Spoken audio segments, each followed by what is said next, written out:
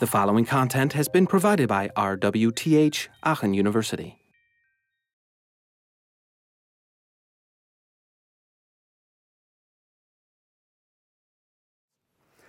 But yeah, there are some issues with this formulation. And does anyone see where a problem might lie?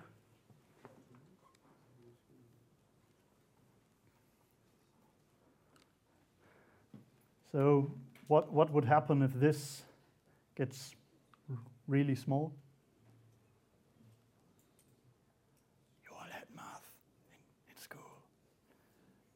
A logarithmic of less than 1?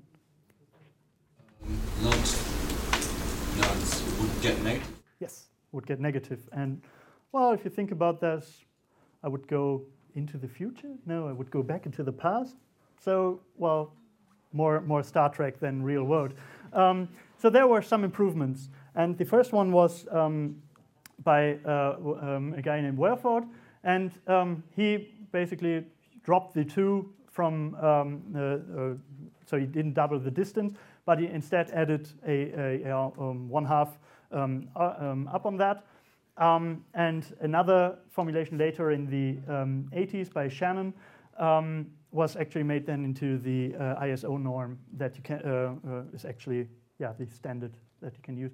And there is here a +1, so get rid of the problem of negativity overall, and also has 2 more factors or more values in front. So the B is the index of movement. So for rough estimates, you say, well, A is 0, B is 100 milliseconds, and you have sort of the original formulation.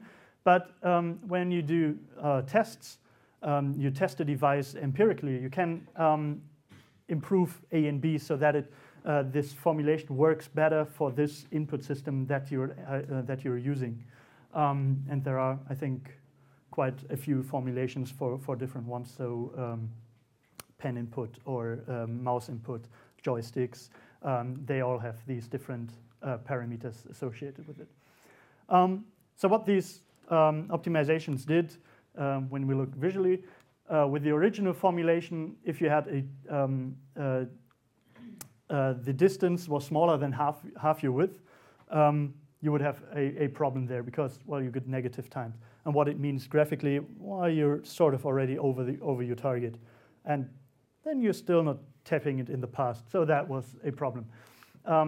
Werford's formulation improved this a little bit. But then with Shannon's formulation, you won't get negative targets or negative times even if you're directly above the target already.